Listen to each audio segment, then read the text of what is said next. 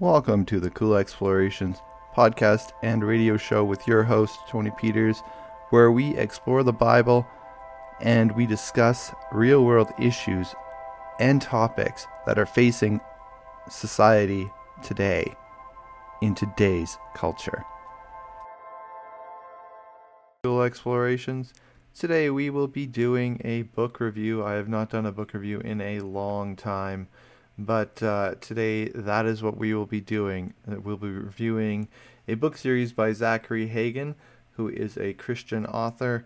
And he has a book series that we're going to take a look at. It's called Eternal Chronicles. There are 3 books to the main series, and then there is Lux Terra, an origin story. So Lux Terra, an origin story, just kind of gives you backgrounds. And then there's Eternity's Well, Eternity's Mirror, and Eternity's Refuge. And we'll click in here, we'll take a look at books, and that'll kind of give you some look at the pictures. So Lux Terra, an origin story, it's saying this is a prequel and origin story of the world of Lux Terra, featured in the upcoming novel Eternity's Well. Please enjoy this look into the lives of Elior, Ilium, and their mother on a rainy morning in their home. So just a little bit of background. This book here is Eternity's Well, so that is the first one in the actual Eternal Chronicles series, and I will read kind of the description of that one. I will not be giving any spoilers away. I do not do that in book reviews. I will be looking at positives and negatives, and you will get both in any review that you see by me. So this one here says, when you lose family, friends, and country, how far is too far? Elior watched as his twin brother, the only real family he had left, ran into a building as it disappeared. Nyx, a cursed merman, watched as his father and best friend were killed in front of him. Opal's father died, leaving her a legacy to live up to and a throne to protect. When they join forces with a wise professor to find the Well of Eternity, can they find answers to their problems? Can the ancient evil lurking in the shadows of society be stopped before it's too late? Or will blood be spilled, killing their hope and dooming Lux Terra forever? Eternity's Well will hook you from the very beginning and take you on a spellbinding, breathtaking journey through a new world where anything is possible. And I won't show you the other 2 books just because I don't want there to be anything that might spoil this first book for you. And then at the end, I will tell you whether or not I recommend this book. And so in this first book here, in order to get the characters so you understand the characters, the author did something that drives me nuts, but I don't see any way of going around it that Zachary could have done with trying to get these characters lined up together. But the first third of the book really is jumping back and forth between Elior, Nyx, Opal, and these dark forces that are working against them. And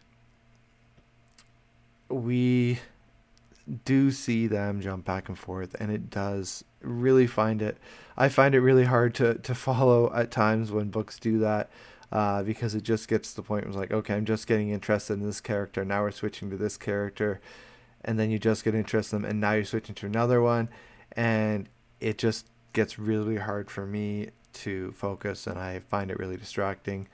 But again, I don't see a way that Zachary could have gone about tying these characters together differently. So take that however you want, whether it's positive or negative. For some people, it doesn't drive them nuts. For me, it does. The plot I found was creative, and it does keep the reader interesting, though at times, because of the jumping, I did find it hard for me to actually stay engaged, because we were going back and forth. So it was like, okay, I have to try and keep track of all these storylines. But overall, the plot was pretty creative, and really in the last half of the book especially, it was pretty interesting and captivating, and was able to keep my attention in that last half of the book. And the concept of the book is thought-provoking. I apologize, my Steam just popped up there. Yeah, so the concept is thought-provoking, and it's very much in the style of a C.S. Lewis type thing, and I think that is kind of where he took some inspiration from, which is great because I love C.S. Lewis and I love J.R.R. Tolkien. So to see kind of that style in more of a modern book is great, and it is wonderful for the Christian genre. The characters were pretty interesting, though at times I did feel that maybe there could have been a little bit more depth added in some of the characters, especially in Opal. I felt her character was a little bit more shallow, not as developed as what Elior was. And then with that, as their dialogue went along, I did find that sometimes the dialogue could be a little bit almost choppy and more cheesy, to put it that way. But then there were other times where the dialogue really did continue the book along and keep the characters building and developing. And then when I'm just going to move this up so you can see the other part of the cover a little bit better there. And then I did love that the book was clean. Everything these days, all these woke ideas are being thrown at you, cultural, societal, everything is being tossed at you, and especially at our kids. So it was nice to have a book that didn't really have any of that stuff thrown in there. It was just this world that he's created, and these characters. It had nothing to do with trying to push a woke agenda or a societal message that way. So I really loved that he did that in this book. It was really refreshing. And as well, I loved the clear references to biblical events and how you could clearly see, you're like, okay, I see where you're comparing this to the moment in the Bible. I can see where you're tying this to. So that was really nice to see those connections and those ties being made, and they were interwoven so expertly. This is a series that I am going to get my son to read because I'm sure my son will absolutely love these books. So I do recommend reading these books, and I would recommend just keeping an eye on Zachary. I think he is a great up-and-coming author that will keep you engaged and clearly will keep his books clean and won't be trying to push any kind of agenda on your children. So I really enjoyed that, and I hope that you will enjoy reading this book as well.